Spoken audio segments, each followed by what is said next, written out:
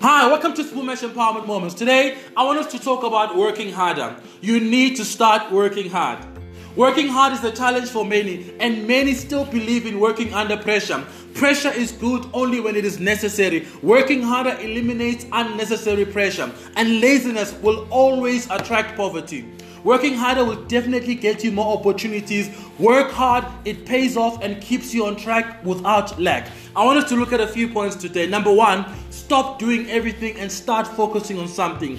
Being specific helps you to hit the target effectively. Focus helps you to maximize things and to utilize accordingly. Find something to do and do it well. Number two, do it right the first time.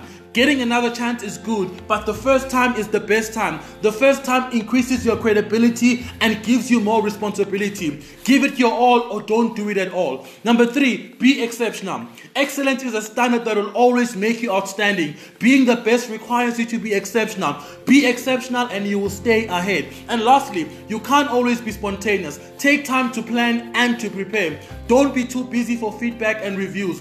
Ask for help, you don't know it all. Only think of rest when you know you are the best. Arise, shine, and thrive.